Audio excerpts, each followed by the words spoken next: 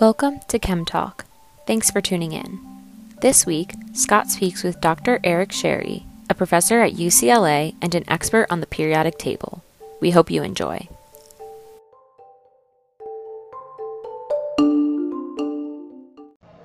Today I'm speaking with Dr. Eric Sherry, considered by many to be the world's expert on the periodic table. Dr. Sherry teaches chemistry at UCLA and is the author of 14 esteemed books on the periodic table, the history of chemistry, and the philosophy of chemistry. He's also the founding editor of the Springer Journal, Foundations in Chemistry. He was named the second most influential chemist in the world by Academic Influence. I believe people like Dr. Sherry, who give us a better understanding of why science is so important historically and philosophically, are vitally important to the future of our society. Dr. Sherry and I have an amazing conversation about science, chemistry, and the elements of the periodic table. Eric, it's great to see you again. Good to see you, Scott. Thanks a lot. Really looking forward to this talk, and great background. Have you read all those books? Maybe 1% of them. Or 1% of 1%. That's still a lot. That's still a lot of great books. So today I want to talk about yourself and the periodic table and some things in your books and some other things about you and maybe a little bit about Chem Talk, about teaching. Sure. My first question, I think, goes back to your birthplace. I'm always curious the big picture perspective of things. And when I see that you're from Malta, the first thing that comes to my mind is, I wonder how many people you talk to know where Malta is. Because I was a geography buff when I was young. And so I knew all the countries, but I imagine a lot of people don't know where it is. You're right. Some people do, but the majority of people do not. I mean, it is a very, very small country. It is 17 miles is the longest distance one could travel in Malta. So I think they can be excused for not knowing where it is. Yeah. Incidentally, my origins lie in Malta. Both my parents were of Maltese origin, but I personally was born in Egypt. Okay. And my family were refugees from Egypt at the time of the Suez Canal crisis in 1956, when Egypt nationalized the Suez Canal. And in response, the British and the French, who owned the canal, responded by invading, basically, with a massive force. Right. This was condemned by the United Nations. The US put tremendous economic pressure on Britain and France.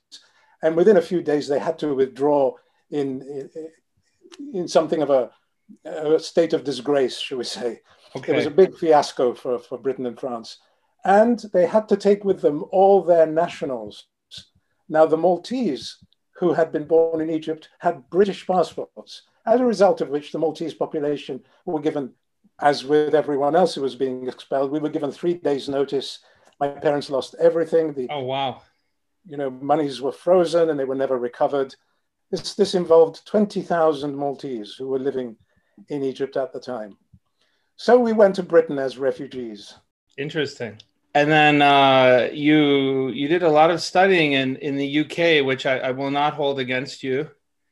Good. Cambridge and Southampton and Bath.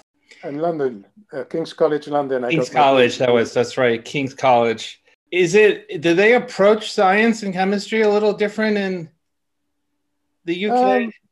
Yes, it's difficult to explain just how, but there is definitely a difference in style. For example, I mean, in one's earlier education, at the age of about 15 to 16, a student in England has to make a choice between humanities and sciences. Okay. I happened to choose chemistry, physics, and mathematics for what are called the advanced levels, the A levels. Right. And so from there on, I did not study any humanities subjects. You didn't have to take humanities units at college. And so it's much more specialized. PhDs take 3 years rather than 5 or 6 as they do in the US. Okay. So there are differences. Now, you were at a number of places. You were at Purdue. You were teaching a couple of places before you ended up at UCLA. It's very different from like, say, some people like Roald Hoffman was at Cornell for like 95 years, right? Right. His whole life. You moved around, but it seems like you found a home at UCLA. Right.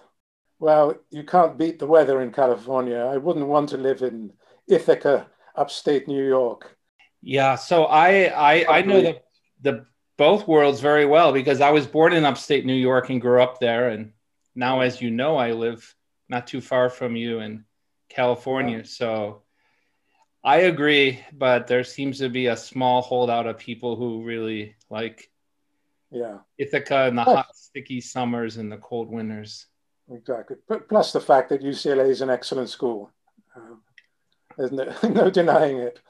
So, I've just completed 21 years, which feels like a lifetime at UCLA. So it's funny to hear someone say that I've jumped around, because although I did initially, 21 years in one place is quite amazing for me. Yeah. It's pretty good. You have a position of instructor. You don't have to run like a big research group and study organome. I feel like that's a very rare position. I feel like usually the instructors are like new PhDs, and like the plum position is to run a research group. You're one of the most established professors at UCLA, but you managed to be an instructor and then have time to write the books, right? Do other things. Is that pretty rare, would you say, in academia? Yes and no. I mean, it's partly because of my research interests. As you know, I'm interested in history and philosophy of chemistry, history and philosophy of science generally, and there aren't that many grants in that area. And so I'm not in a position to run a big research group. Okay. I sometimes jokingly say that I'm hiding out in the chemistry department at UCLA because I don't do real chemistry. I don't do hands-on chemistry. I do history of chemistry, philosophy of chemistry. And for my sins of being interested in such abstract areas, I teach a great deal of general chemistry, which I love doing, by the way. I find it very philosophical. And I like to say that if someone's teaching chemistry, they can't help but be philosophical about what they're doing. They have to think about the subject in a deeper way. So given all that, that's where I've ended up, and I'm happy with it.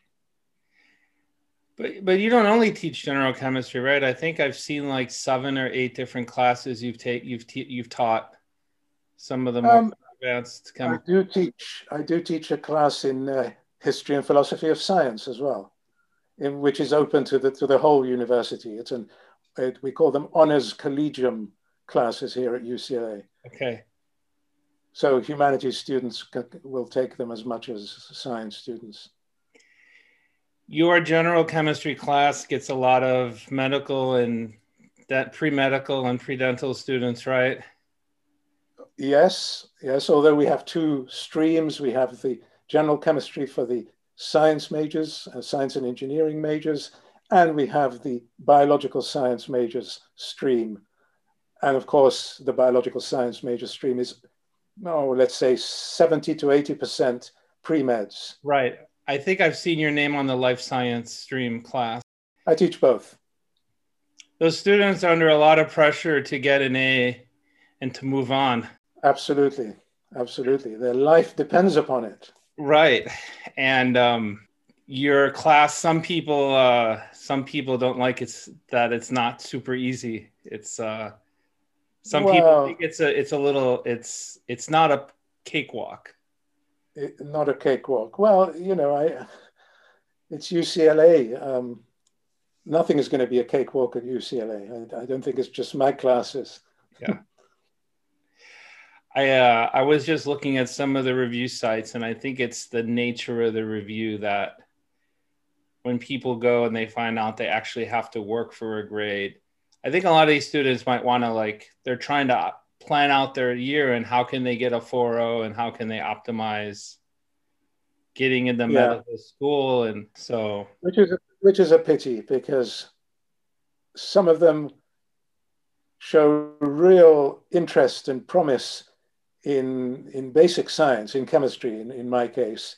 And I sometimes wish some of them were not so hell-bent on following a medical career. Of course, we need X number of medics every year, but this drive toward that, you must do medicine is, I think, a little exaggerated. it's a little self-correcting because not all of them will make it to medical school, and they will be forced to choose something else at the end of Yes, 4 years. I would like to think that it's not just the ones who can't make it into medicine that end up going into chemistry and physics and pure biology research. Yeah. If that's the case, well, the real talent is going only into medicine. Yep. I like to tell them to pursue what really interests them. Right. What they have a passion for, and if they find they have a passion for chemistry, then pursue chemistry, pursue physics. Because they're going to be doing this for a long time, and they had better really enjoy it instead of doing something because they think they have to do it. Now, when you were young, I know that you were better at chemistry than definitely humanities and probably also physics. But did you also have a passion for it as much as you were better at it? Did they go together, or did? That's an interesting question. As a matter of fact, I regretted giving up the humanities in the way that I said I did in England. I had to make that choice, and I went for chemistry, physics, and mathematics because it was challenging, because it was interesting, because it was absorbing.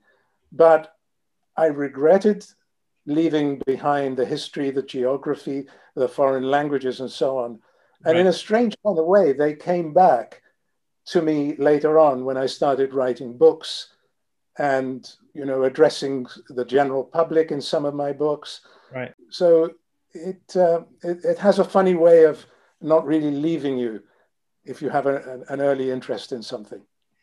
And you also kept up with your guitar hobby. Oh, yes. Yes. That's the main reason why I came to the United States, of course. Interesting. Yeah, I love blues guitar. Blues guitar went through something of a boom in Britain in the late 60s, early 70s, but then people seem to lose interest, many of them. And whereas the States was, of course, the home of the blues, it's never waned in interest here. And so that's one of the reasons, and I say this quite seriously, why I actually came to the States for the music, for the blues and the jazz and the funk and the rock and roll. Well, I think you and I have something in common. I also play guitar as a hobby, and one of my favorite guitarists to learn and play his music is Eric Johnson. Oh, wow, yeah. Fabulous guitar player. Yeah, I listen to his music all the time. Yeah, really intricate, really sort of intellectual playing. I was just going to name a few other guitar heroes, but yeah, Eric Clapton, B.B. King, Freddie King, Albert King, all those guys, tremendous players. And I fell in love with it at the age of about 15, just copying them to begin with, as one does to learn this kind of music. Yeah. It's not written, and it's just improvisational music. So how does one convince a university like UCLA that you want to be a professor there, you want to teach, but you also want some time to write these books? Like, do they need convinced? Do you just need to get grants for it? Like, how does that process happen? Well, the writing of books came later, actually. I mean, I was hired to teach large general chemistry classes. Right. And as a result, I'm still not on too many committees. I don't have the kind of responsibilities you've mentioned earlier of having to lead a research team. And so that gave me the spare time to publish articles in history and philosophy of science journals, right, and to begin on the idea of writing a book about the periodic table. Because strangely enough, even though the periodic table is so central in chemistry, it seems that few people have been attracted to writing books on the subject. There are one or two, but surprisingly few, which was good for me when I decided to do this. And one of those is in a foreign language, right? one of those two other books. Which one are you thinking about? I think it's in German. I saw you mention two of them that you really had noticed when you first started on your book, and one of them was in German. Oh yeah, yeah. Thank you for reminding me. Yes, it's a rather old book of 1900 or something, before the advent of quantum mechanics that revolutionized our understanding of the periodic table. Right, but yeah, the periodic table, its story and significance. When did that first come out? 2009, 2010? 2007. 2007, okay. And then you made a shorter version of it, right, for more of the general public, like a mini version. Yes. It's called a very short introduction to the periodic table. Sort of hitting the highlights. Yeah, yeah. It's part of that VSI series that Oxford University Press puts out. There are now over 400 titles on anything you care to mention, from Karl Marx to Buddhism to terrorism to you name it. Yeah. It's an excellent, excellent series. I mean, there's, for me, someone who just has such a passion for the periodic table and the elements, and I'm still, I think, catching up to a lot of people in learning the history and some of these relationships.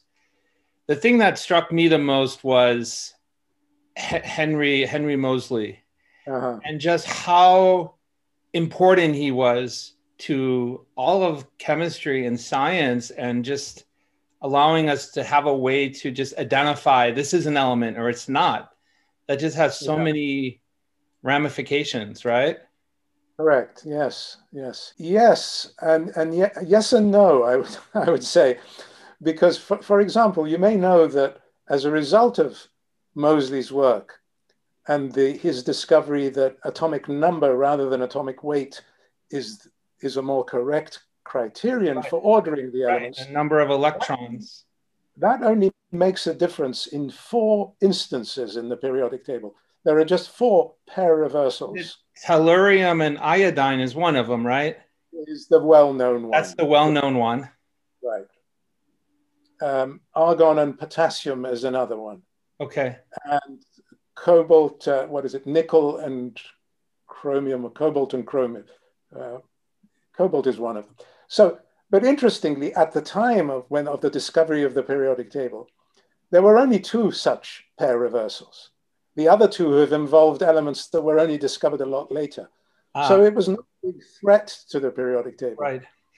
I guess I think about, didn't he invent that device that uses X-rays to be able to, you could see the wavelengths and you can identify, like, is this a new element or is this just simply a mix of rare earth elements? Exactly. So in that respect, it was tremendously useful. Yeah, the X-ray spectrum could be used to identify whether it was this or that element, as you say. Yes. Yeah. I mean, to me, that really, because you have all these people who are claiming they're discovering elements, they're claiming this and that, and it's interesting because his device allowed some people who thought they discovered an element. What's his name? Urbain. Yeah. Urbain thought he had something and he didn't. And he strikes me as someone who really wanted to discover an element. But I think he discovered others. But the one you're referring to is the element that became known as hafnium. Yeah. It turns out it was not hafnium. Incidentally, I have a book all about this. It's called A Tale of 7 Elements. 7 elements, right. Hafnium is one of the 2 non-radioactive elements out of the 7. Right. It's the 7 elements that were discovered following Moseley's discovery. Hafnium, rhenium, promethium, protractinium, technetium, francium, astatine. Am I remembering them all? Excellent. You remember them far better than I could have done. Now, interestingly, I don't believe even though Moseley's X-ray technique was available, it's quite amazing how the disputes were not simply resolved.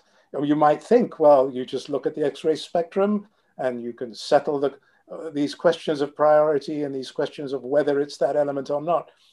But remarkably enough, these disputes persisted. Some of them persist to this day. For instance, there's a Japanese professor who has recently been trying to rehabilitate the discovery of, now let me see if I can remember which particular, rhenium. Right.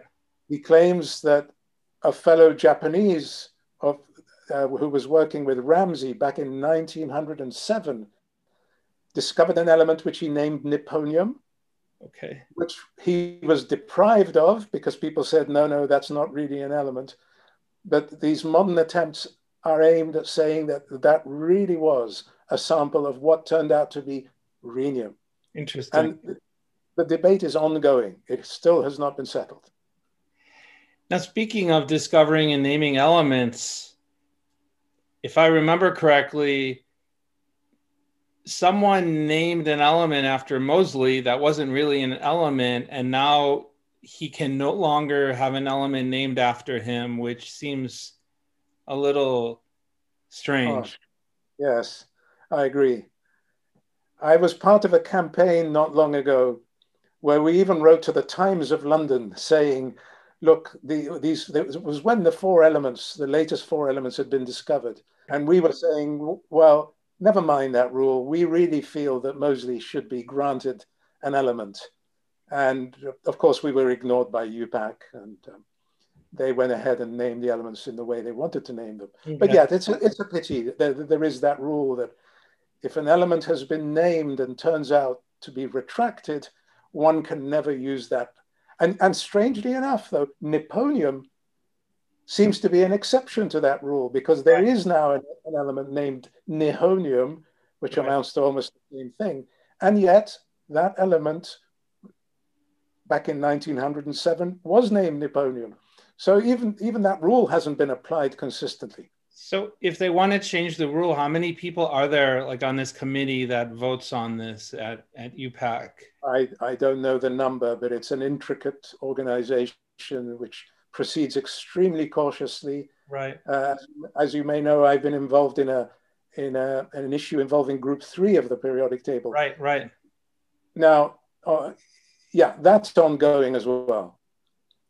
That's the one where you made you filed the paper in 2015, and like 6 years later they gave you an answer. Or they gave me a what? Follow up. Well, they named me chair of the working group. That's right. To investigate this, and we've been investigating this. And I recently published an article with the conclusions from that. So it's still, people have very, very strong views on elements, as you know. They have very strong views on the periodic table. And so these are controversial issues. And I suppose UPAC has to proceed cautiously. They don't want to be in a situation similar to the Pluto affair that the astronomers dealt with, where they excluded Pluto, and there was a huge public reaction saying that we shouldn't have done that.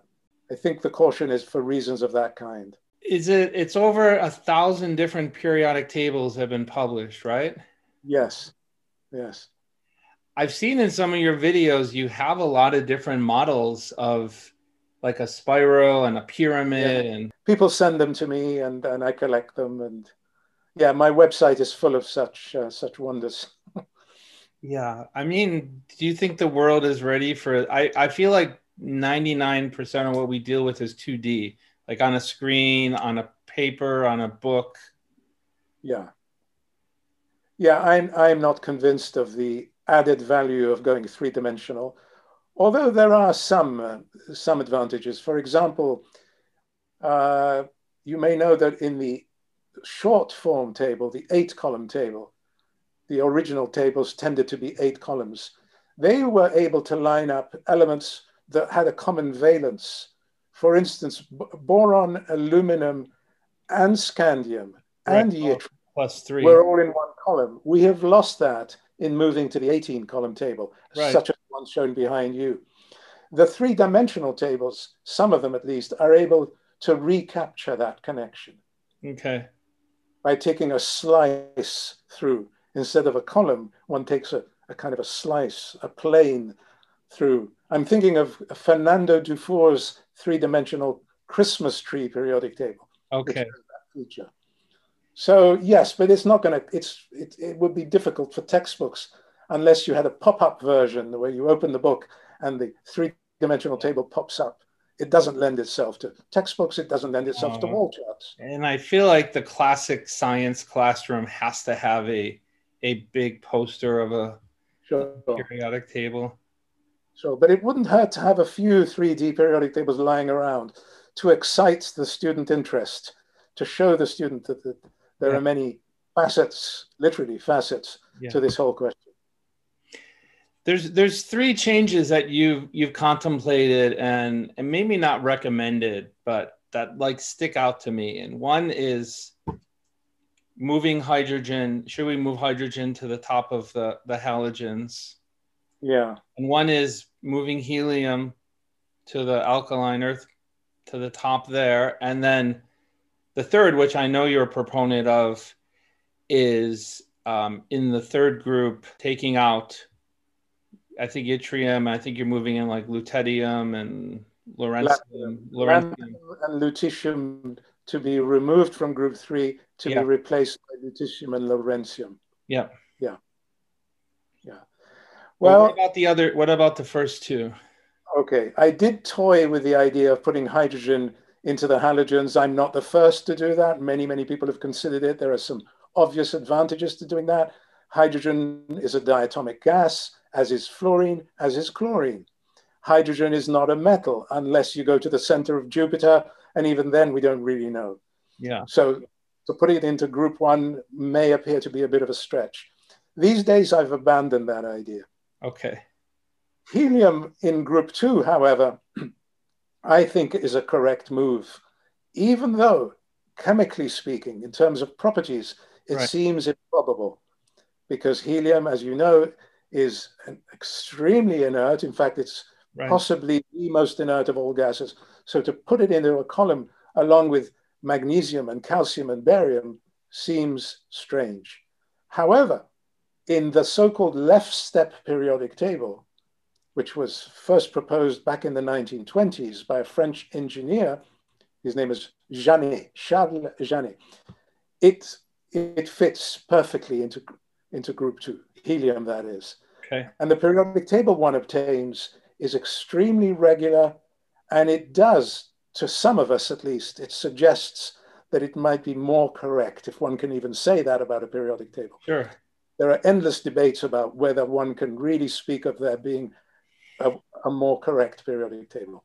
Some people have argued that they want to maximize the number of triads. Yes. Right. Yes. That's the argument I gave for putting hydrogen in the halogens. Okay. And I think one has to be a bit careful on that. I've actually backtracked on that particular one. But incidentally, if one does put helium into group 2, it doesn't so much maximize the number of triads, but it regularizes the triads in the following way. At the moment, in the periodic table, such as the one you have behind you, the first member of any triad, now let me just get this absolutely right, because it's a little complicated to just say in words without pointing to diagrams and so on. Is it Prout that started this? No, it was Dobereiner who started triads. There's a thing called first member anomaly. As it stands, not all the groups have triads such that the first member is anomalous. If you put helium in group 2, helium is clearly the first member of that group and very, very anomalous because it's so unlike beryllium and magnesium and so on. Right. Right. And whereas at the moment, it is not particularly anomalous.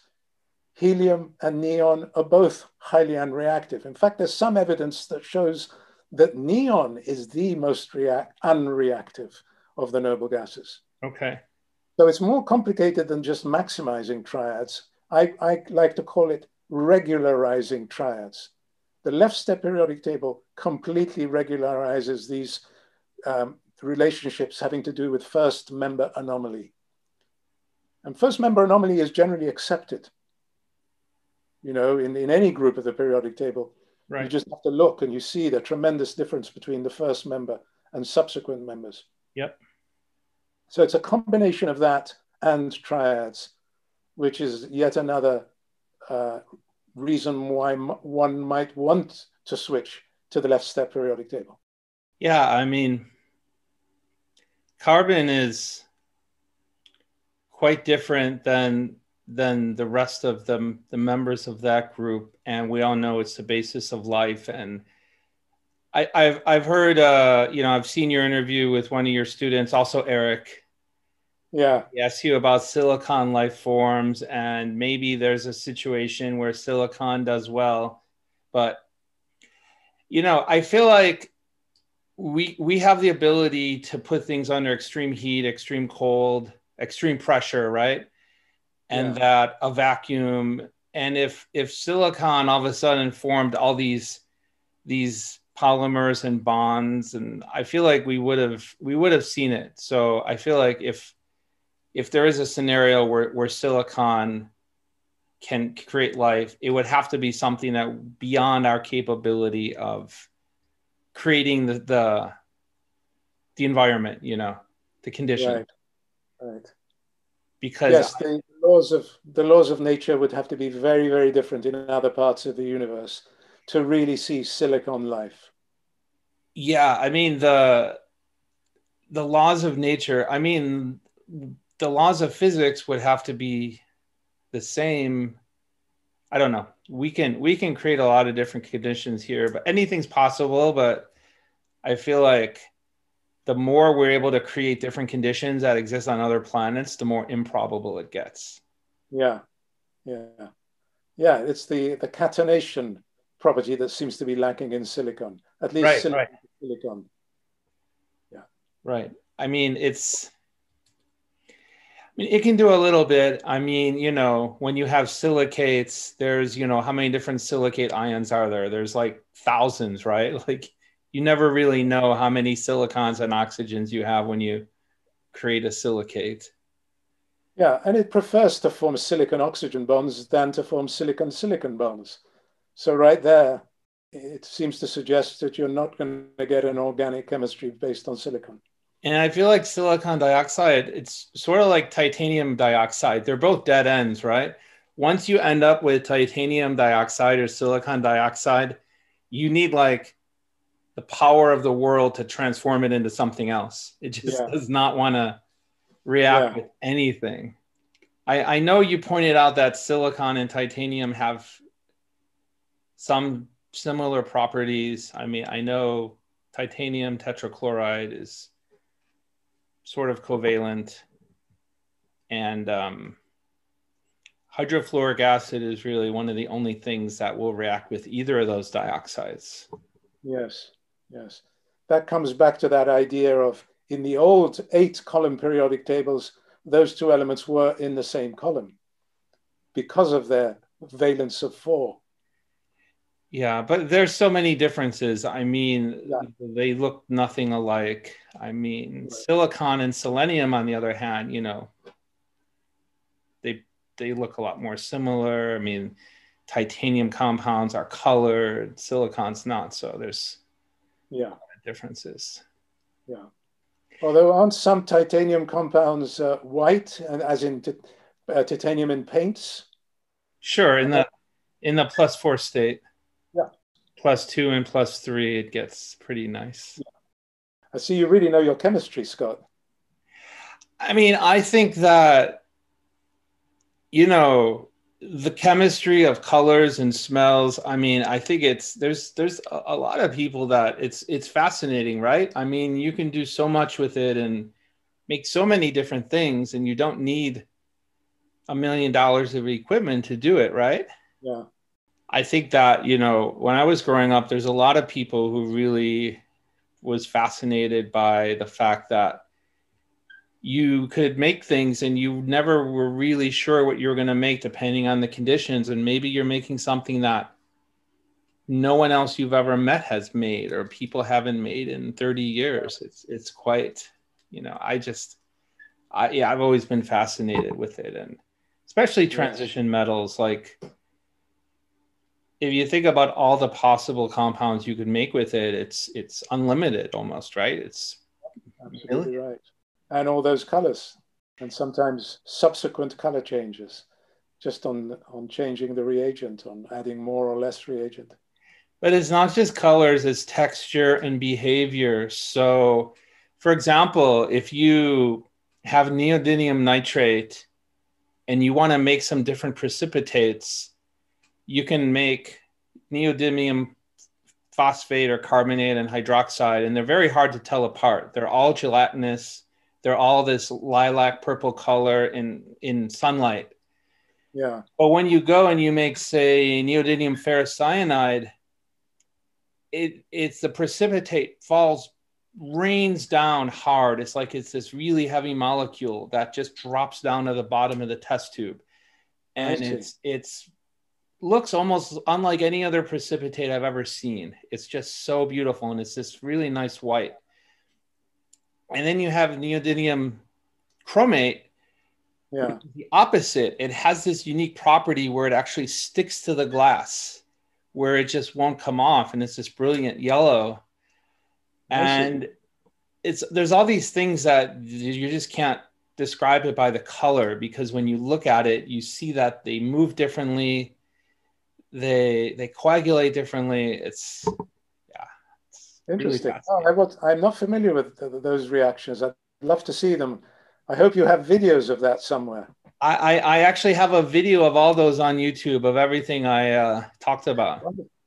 I just, I love the idea of you have this element that not a lot of people know about, and let's just see what happens when you try to create these different compounds and see what it's like. And that's a sense of exploration that I think a lot of people had in organic chemistry in the early 20th century, but it's a lost art. It's losing out to social media and video games and Twitter and. Sure. Well, of course, chemistry sets are almost illegal these days. Almost, but I mean, I've put together my own lab quite easily. So you can't order a kid's chemistry set, but if you want to put together yourself, at least in the US, it's still quite easy to do. Yeah. I think you mentioned one time, a long time ago, that people should try to experience the colors and the smells and explosions of chemistry. I don't remember.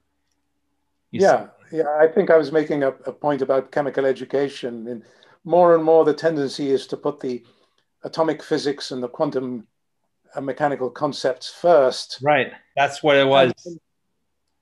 Now, I love that stuff, of course, the quantum mechanics and the orbitals and the wave functions and so on. But until the student has actually developed a feel for chemistry, that stuff can be rather off-putting. So it's like putting the cart before the horse.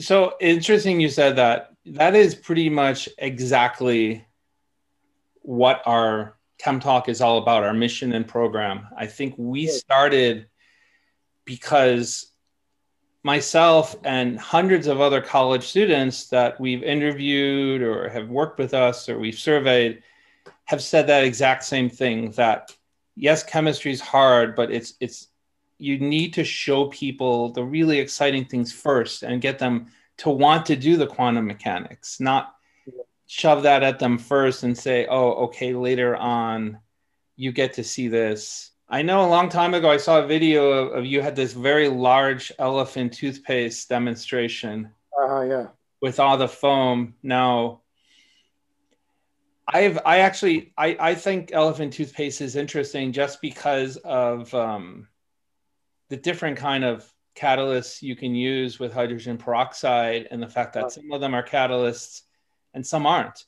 Like manganese dioxide is a catalyst because it does not change, but potassium permanganate is not a catalyst because it actually reacts and it gets reduced to manganese +2, which then further +4, which then further catalyzes the reaction.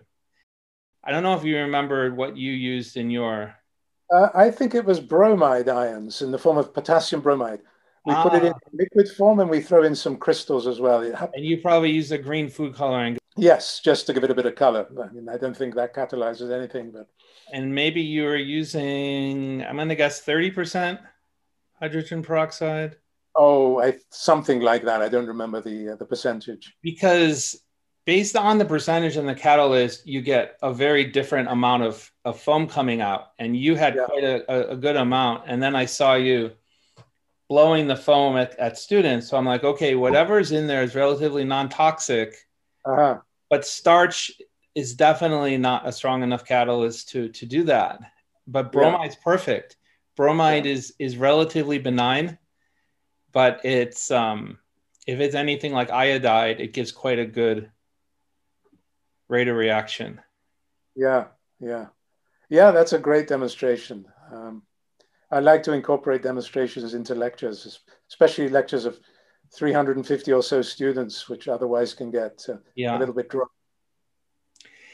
So what we're doing is we are doing research on what kinds of experiments can students be more hands-on with, where it's not just the teacher showing them, but it's safe enough where they could do it themselves in school, and then eventually even make kits that Yeah.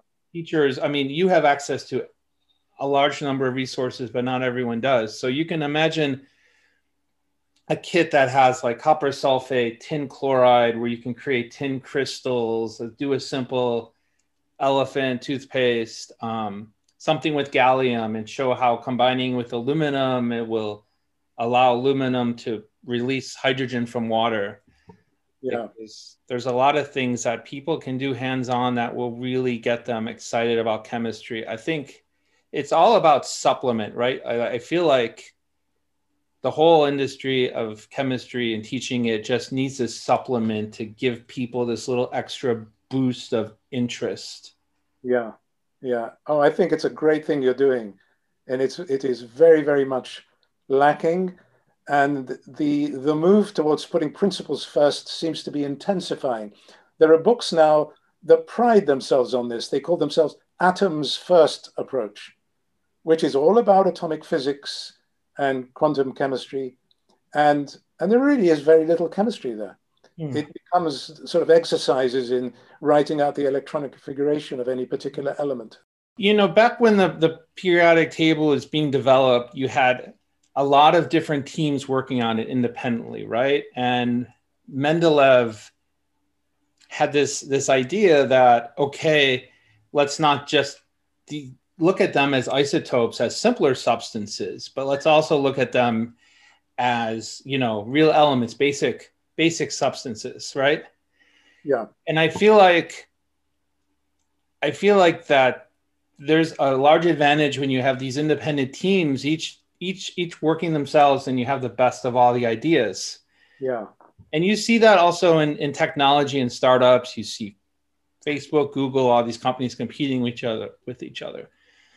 Sometimes I feel like industry and academia and the National Science Foundation and the American Chemical Society, I mean, these are all great long institutions with a large history, but sometimes they almost act like one enormous mass, like one enormous amoeba that moves slow and has one train of thought. So my proposal is that chemistry will be better served if, in addition to this large body of thought that moves together, you have more of a grassroots, independent, you know, bottom up, like where it's from. It's students, high school and college students, Right. who are really driving it, and maybe you put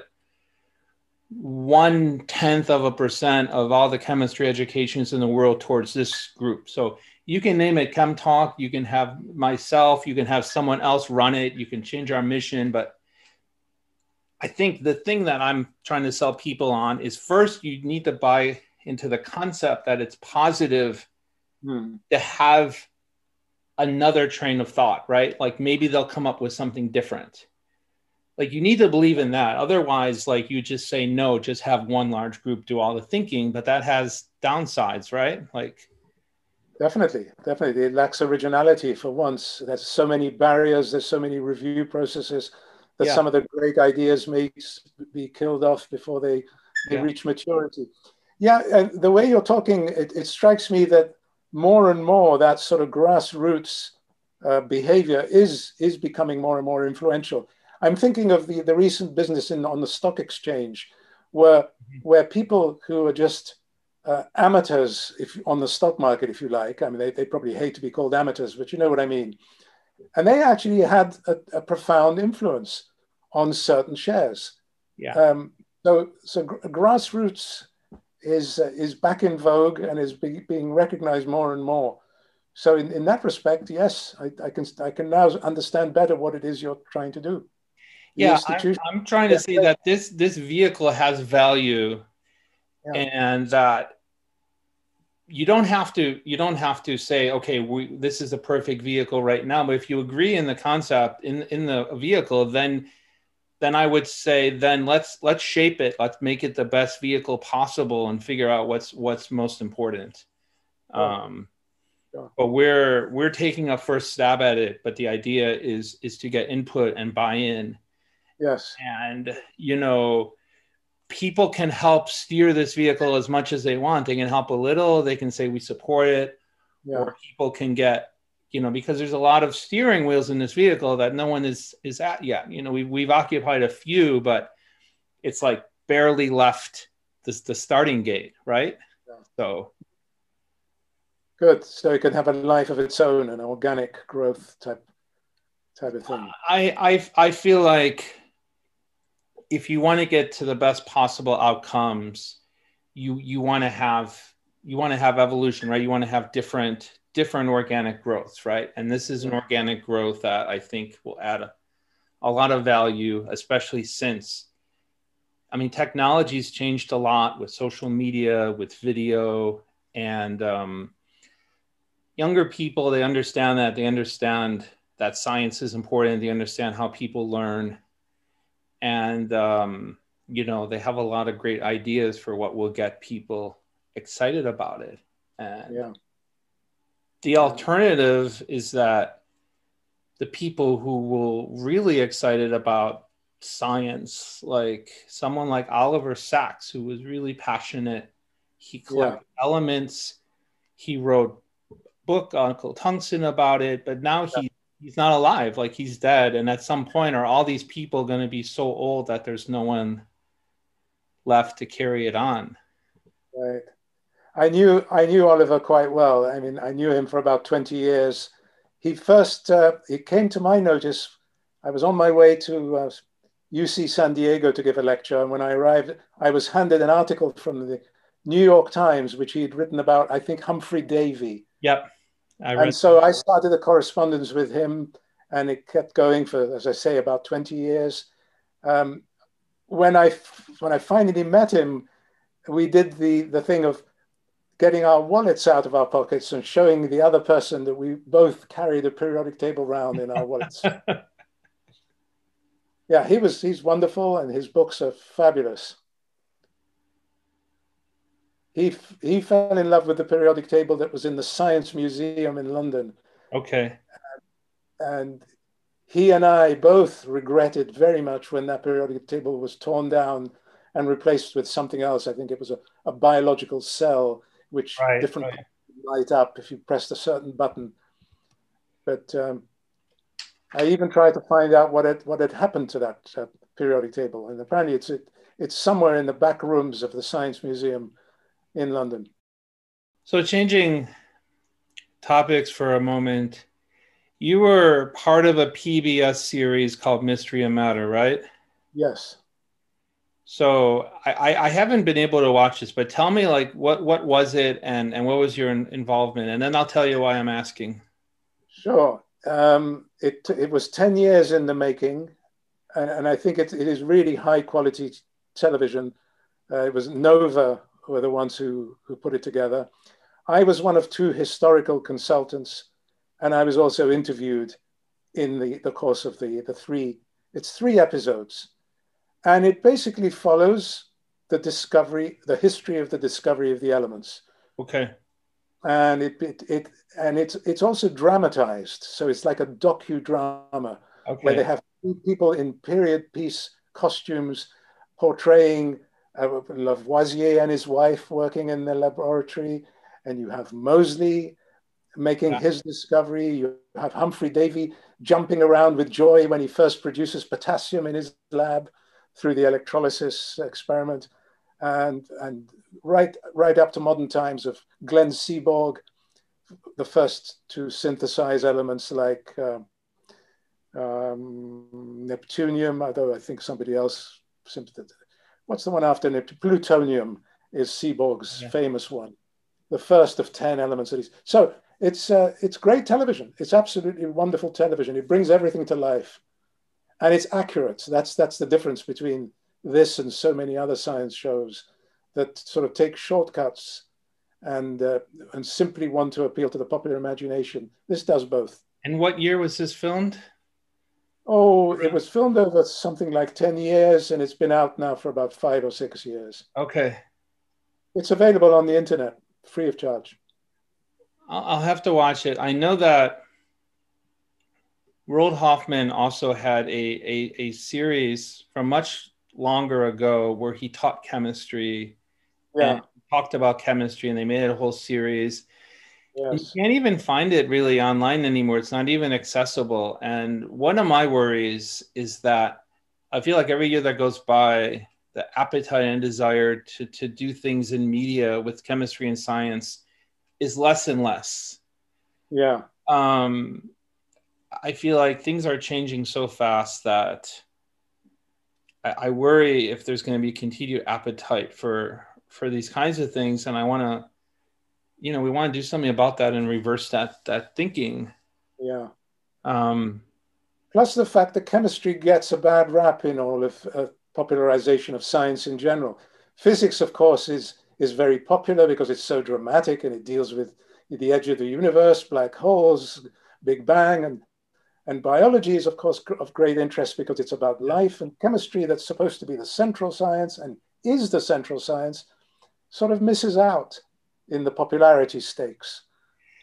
I think if you show people like amazing reactions and experiments and these colors and crystals, I mean, I think that people would realize it, but instead of focusing on teaching them right up front about the atom, there's just even the fact that you have something like gallium that can melt in your hand, like, that's really amazing. And most people don't even know that. Like, I think it's part of it is just marketing. Like, nobody has really marketed chemistry. Yeah. So you had a reason for asking about the Mystery of Matter series. Are you planning a documentary series, perhaps? I just think that we need to make a conscious effort to try to get chemistry back in the limelight, and that's part of Chem Talk. And if no one does anything, then it's going to become less and less feasible. I think at a minimum, like something like Mystery of Matter could be promoted better, and Chem Talk is designed to be a vehicle to, if you look at most science productions and interviews and something like this, it has not been promoted on YouTube, on social media. I mean, most things probably has very little views. I think that, you need a team of people, young people who really understand the internet and social media, who knows how to show things. I mean, we had an experiment showing that if you drop a piece of zinc into a acidified tin 2 chloride solution, you get this beautiful growth of tin crystals around it. It's really stunning. And the other day, and that got 150,000 views on TikTok the other day, 150,000. Yeah. I wouldn't even know how to use TikTok. I do my best on Facebook and Twitter, but beyond that, you're right. The young people are the ones who know how to navigate those. I don't either, but we have people in high school and college managing these things, and they get it, and they know how to how to reach people. So And they that's are the why I future. was asking. I'd love to watch this and get it viewed by more people, because I would guess that most people don't even know it exists. But I do think that if they want to make it interesting, this is just some dark humor, but Lavoisier was executed in the 1700s, right? Yeah. In France. Was it guillotine or beheaded? Yes, it was. It was. Yeah. That's dramatic. And then you have Mosley. He was killed at age 27 by a Turkish sniper in World War Right. One. That's right. That's right. So there's a lot of ways to make that film full of drama. Yeah. Another episode in that series is the Curie husband and wife team, who discovered, as you know, radium and polonium. Right. And of course, there's a lot that could be done with those characters. I mean, they had radium on them all the time, right? I mean, I think they carried it in their pockets. Yeah. I think they used to have glow in the dark clocks, and they're still out there. I think they're made with radium bromide, isn't that? I think so, yeah. And the ladies who painted that on, it was recommended to them that they should lick the brush first because it would make for a finer point on the brush. Can you imagine? I mean, it's tragic. Yeah, that's too bad.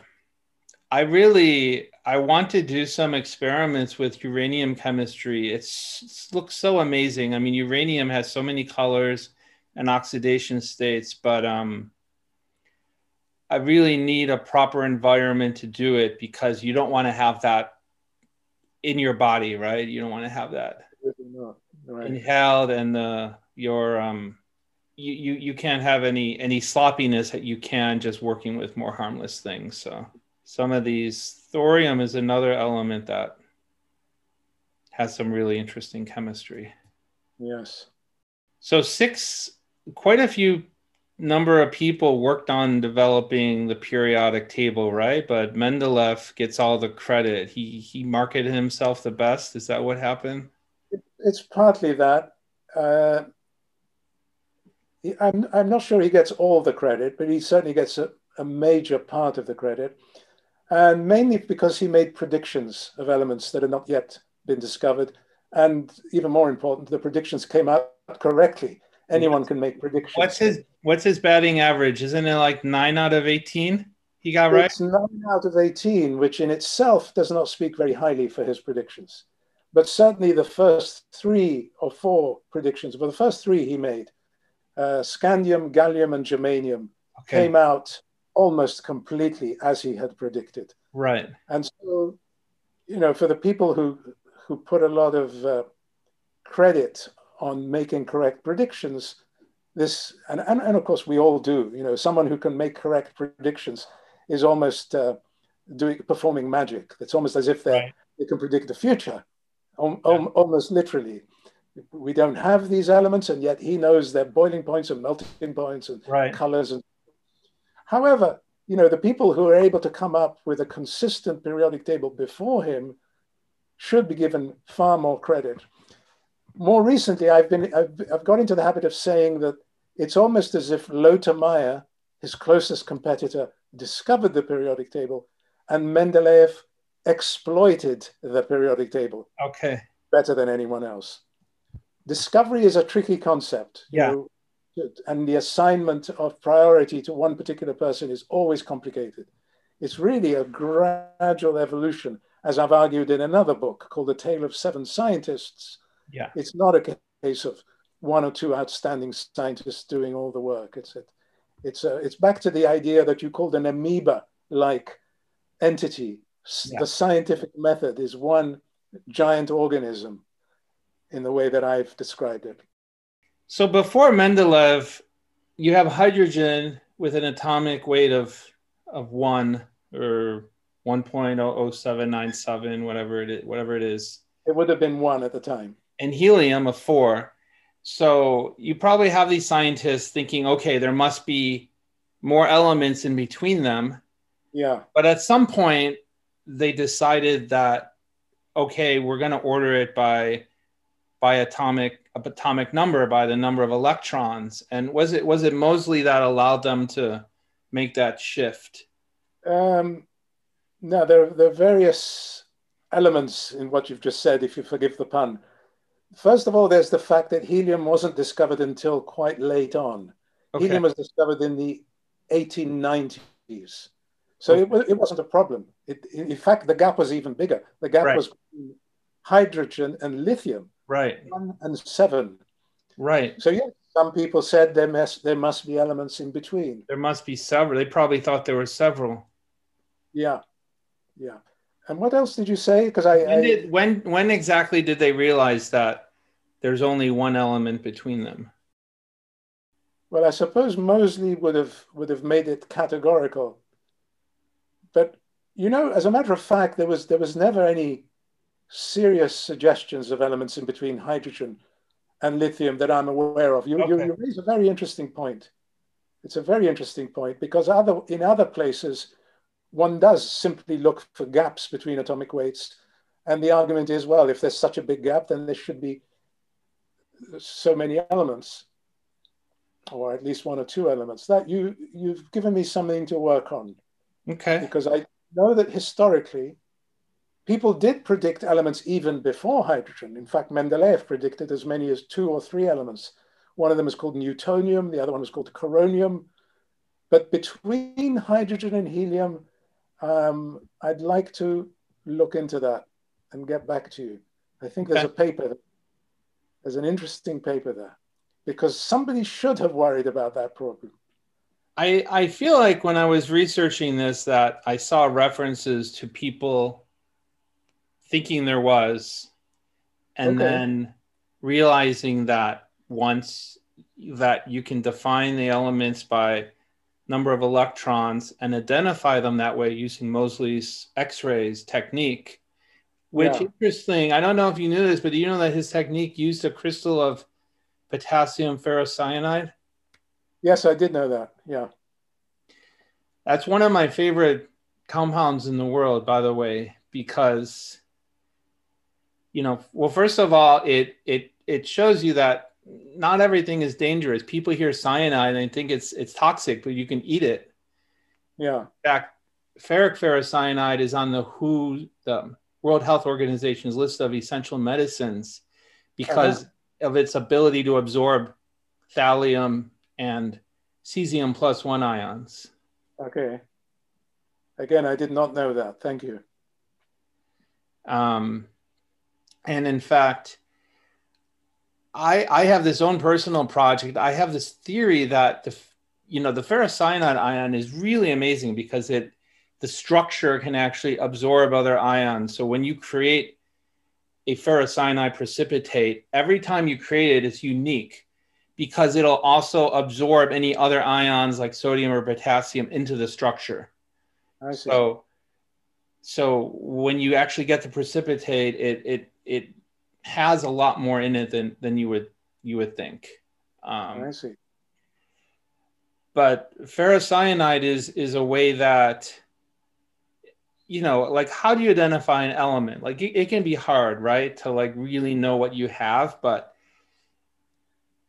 ferrocyanides I've noticed are very unique. The color, the consistency, like once you learn about ferrocyanides, I'd say more than almost any other ion, if you just give me an unknown solution of an element and I create the ferrocyanide, I could probably tell you what it is. Oh, okay. Which so I just find it interesting how it keeps coming up, but I noticed that he used a crystal of that in his invention. Yes. When the popular story is that Moseley discovered atomic number, but in fact there was a Dutch economist called Van den Broek who was the one who really thought up the idea of atomic number. He didn't do experiments in the way that Moseley did. So again, it's a case of Moseley, if you like, exploited the idea or established it experimentally, but he didn't dream up the idea. And in his papers, he actually gives credit to Van den Broek, and he says he set out to verify the hypothesis of Van den Broek. that atomic number would be a better ordering principle than atomic weight. So it's another of these cases of the little people who don't get enough credit in the history of science. Yeah. Yeah, all these people were really fascinated about order and classification, and that's what got you into the periodic table, right? You really were drawn to ordering and classifying. As a kid, I collected postage stamps as a form of classification. You put them into countries first, then you put them into the sets, and then you try and order them in the order of increasing currency value. That's the atomic number in stamp collecting. Interesting. So on. So yeah. I did a little bit of stamps. I did coins, and I did rocks and minerals. I used to have pages and pages where I wrote out every mineral known and the formula, and I'd order them. And same with stars and constellations. Yeah, I was very much into ordering. Yeah. And the periodic table just shouts out order. Yeah. And the idea that everything, well, almost everything, right? All visible matter is comprised of these now 118 fundamental blocks. It's a powerful and fascinating idea. And I mean, if you just think about science in general and what is science, science is something you can order, you can classify, you can say it's true or not, you can refute it or not refute it. Like that's sort of like, what's Karl Popper's definition of science? Well, that one shouldn't try and prove a theory because it's impossible, but that one can, at least in principle, refute a theory. In other words, there's an asymmetry between proof and refutation. Refutation can be conclusive. It takes the observation of one black swan to refute the notion that all swans are white. Right. On the other hand, no piling up of white swans is ever going to prove that all swans are white, because the very next one could be a different color. Yeah. So he exploits that asymmetry between proof or confirmation and disproof or refutation. It's a very powerful way to get at the difference between science and pseudoscience, for example. Yeah. Astrologers will make a prediction and they can always wriggle out of it. In other words, it's never really refutable. Right. Whereas science tends to be, there will be an element that has such and such a melting and boiling point. If it's not found, that person becomes history in the pejorative sense of history. We never hear of them again. Whereas the astrologer can say, well, you forgot to tell me that you have Mercury rising in your star chart. Had you told me that, then I would have got the prediction right. That's Popper's criterion for the demarcation between science and pseudoscience or non-science. Anytime I hear you say non-science, I'm waiting for you to make a joke and say call it nonsense. Oh, okay. Although Popper wouldn't want to say that the humanities are nonsense. They're non-science, but they're not nonsense. Right. Because, of course, in the humanities, one isn't dealing with refutable theories and concepts. I feel like even though it's science and it's facts and you can refute it or not refute it, we all have our own lens we look through, right? Like we all view, I mean, all these scientists, they had their own lenses, and just the way that we think about chemistry, and is it chemistry, is it physics, what depends on each other? This all depends on our lens, right? Which to me means if you have a lens, you have a philosophy, right? Like your own philosophy towards science dictates what lens you're using. Yeah. When I know that one of your recent books is on the philosophy of chemistry, and there's a couple people whose names we won't mention, like Peter Atkins, who's said negative things about philosophy. But when I look into him, he clearly has a philosophy. And Steven Weinberg, he's a physicist, right?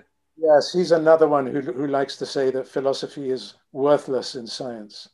But if you look at his views, he clearly has his own philosophy. He has his own lens he views things. So I just find it hypocritical that people who clearly have a philosophy towards how their own views. Yeah. Perhaps they mean professional philosophy of science, as opposed to having a philosophical outlook, which of course everyone has.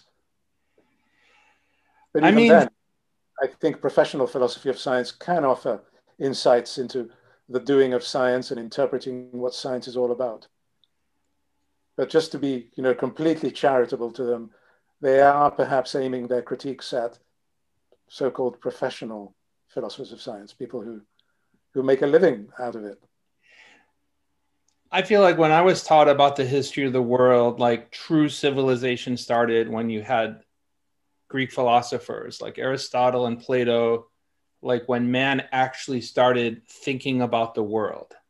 Like that's what I was taught civilization started. So to me, it's really important that you have people who are thinking about things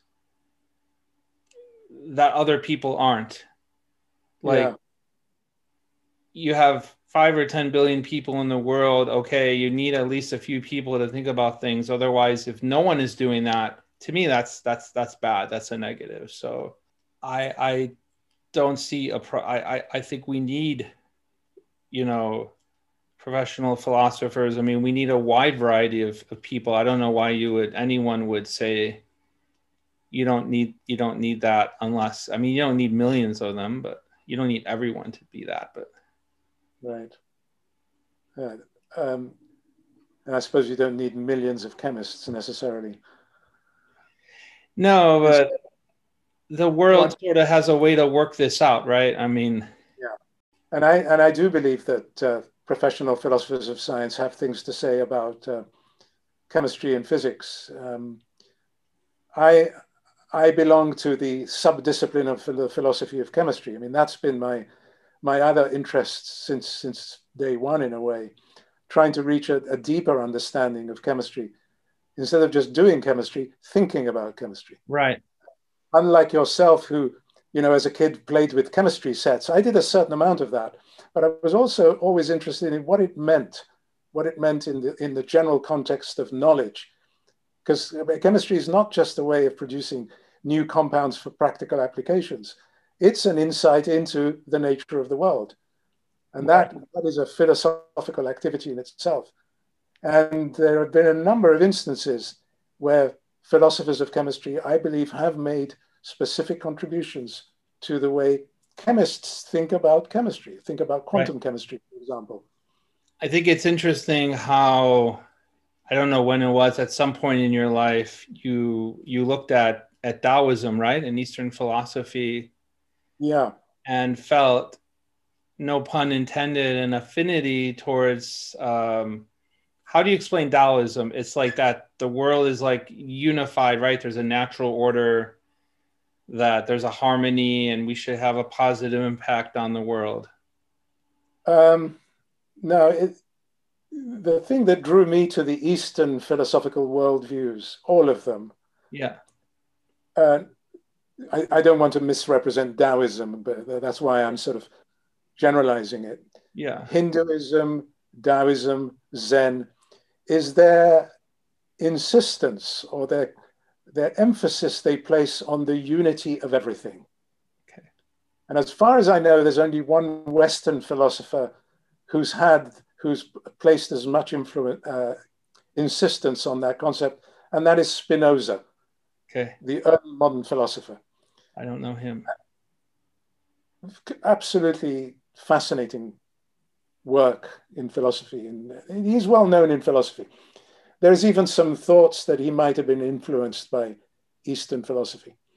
So my interest in many of these subjects is that I want to bring not just order into things, but unity. One of the things about the periodic table is it unifies everything, all the elements into one chart. So similarly, the discoveries in modern science, and especially in physics, have all been about unification, whether it be Faraday unifying magnetism and electricity, whether it be Weinberg and Salam, talking of Weinberg a moment ago, Weinberg and Salam, the electromagnetic force and the weak nuclear force. And there's been a sequence, Einstein unifying energy and matter. So unification is at the root of much of modern science. And that's one of the qualities I've been interested in. I think for myself, I like the unity of the periodic table, but I'm also fascinated by the fact that, especially in the transition metals, you can have such extreme differences. Yes. I mean, you can have some compounds or elements that are just extremely inert, like zirconium or hafnium, that's just very difficult to get them to do anything. Then you have something like osmium. And I mean, look at the duality of osmium. It's the densest element in the world. I think it's like 22 grams per cubic centimeter. Yeah. But then if you burn it or heat it up and produce osmium tetroxide, it's an extreme toxin. Yeah. I mean, who would have guessed that based on periodic properties? Like, yes, you wouldn't. So there's so many fascinating things from a chemical perspective that I see that is just like, wow, where did that come from? Right. By the way, I think in saying that, you've hit upon another concept in Eastern philosophy, which is, yes, there is an emphasis on unity, but there's also the idea of the juxtaposition of diversity and unity. So unity being what sort of sustains or supports the tremendous diversity that we have before us. And so it's the coexistence of opposites is, of course, another important theme in Eastern philosophy, which is something that's actually absent, as far as I know, in Western philosophy. In Western philosophy, it's either one thing or the other. And it's regarded as paradoxical that one can have complete diversity and at the same time, absolute unity. That's hard to fathom in a more rational way of thinking. To the Eastern philosophical mind, that's fine. You don't find that a problem, in other words. I also find the rare earths fascinating. Like most people in chemistry, that whole series of elements is glossed over. You're just told that they're all similar, they're hard to separate. Yeah. There's not much interesting going on. But when you really start looking at each element, you find that they're very different. And they have some have very unique optical properties, some have very unique absorption spectrums. Yeah. Some of them create extremely colorful compounds in the right situation. Like samarium is this dull yellow, the compounds, but in certain situations, you can create bright red and green compounds in +2 oxidation state. Yeah. Europium is another one, I believe, that does nice colors. Which one? Europium. Europium. Yeah, europium is another one that has a +2 state. I think I have some europium here. I'm pretty sure. Yeah, I do. I need to explore that chemistry. We just put up a video that I made where you drop hydrochloric acid onto samarium and you can watch it create this red stream, samarium 2 chloride, and that after a minute you see it like turning back into the +3 oxidation thing. It's very unstable, but samarium actually acts as its own reducing agent. So it's creating samarium +3, but then the presence of the metal is reducing it to +2. Yeah. And it's really incredible to watch. And there's just, I mean, I'd say it's such a tiny number of people that even seen this reaction occur in the world. Yeah, I've certainly never seen it. I look forward to seeing that too.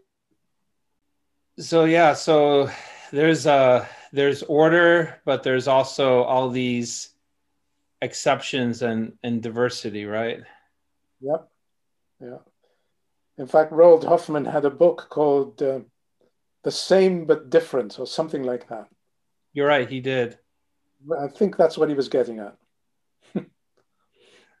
Rode was someone who really was not afraid to pursue his love of the humanities. He went all out and did books and plays and poetry, and still doing it. Yeah, and he's still doing it. So yeah, Eric. So I hope to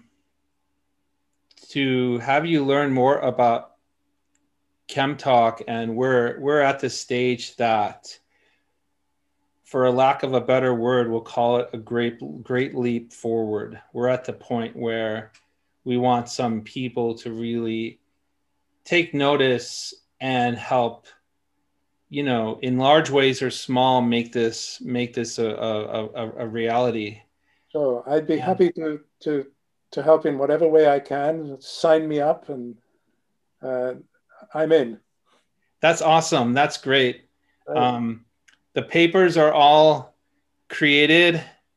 The UPS truck is here. It'll be delivered at your house tomorrow. You just sign at the X, and okay. No, I'm joking, but that's really exciting. We're at this exciting stage where people are just starting to take notice, and that people are, no pun intended, reacting very, very positively, and it's exciting. It's exciting, and we want people to, again, ChemTalk is a vehicle, a public charity nonprofit, that we want people to say, yes, this can be a vehicle that can accomplish a lot. Let's all figure out what purpose we want it to do. Do we want to promote the periodic table? Do we want to promote to young kids, old kids? Like, there's just going to be some great conversations, but I think of it as like having the nimbleness of like a small startup, right? Like, we don't have to go through committees. If we want to do something, show something to 150,000 people, we can just do it. Yeah. Courtesy of TikTok and similar platforms. And, what I really like about what you've done is you've made an effort to reach different audiences, right? Like some of the things you put out are for people who are more established in science or academia, and some is more the general public. And I think that's an important way to do that, to reach different audiences. And that's our approach too, where some of the things I think we need to do will be attractive to people who are more of a science background, and some to just the general lay person who just knows very, very little about what chemistry really is. So, right. Well, it's been fascinating talking to you, Scott. Well, same here. And I will look into this question of helium, the gap between hydrogen and helium. That's an interesting topic, which I'd never really thought about, and worth looking into. Good to talk to you. Thanks, Eric. Same here. I'll talk to you soon. Bye-bye. Okay, bye. Bye-bye, Scott.